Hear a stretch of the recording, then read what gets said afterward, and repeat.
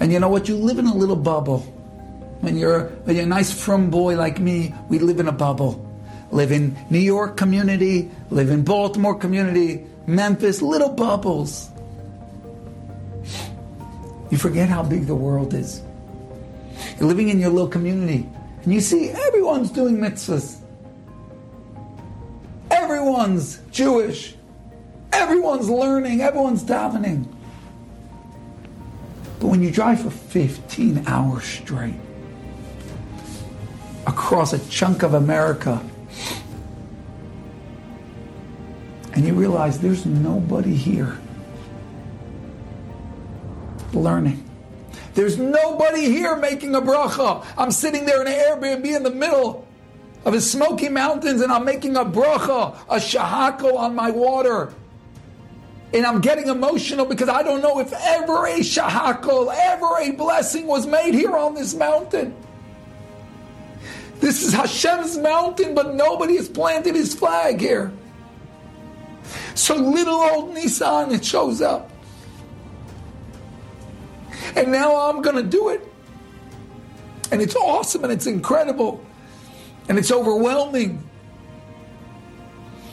But it also reminds you, yeah, you are Hashem's champion.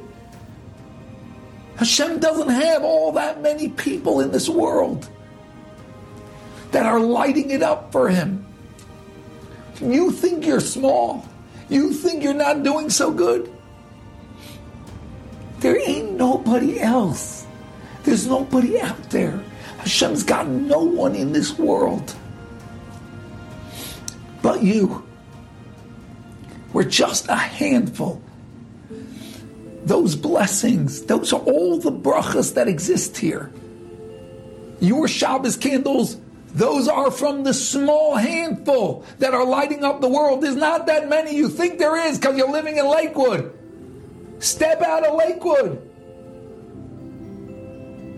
Hundreds, thousands of miles with not one Shabbos candle, with not one pair of tefillin.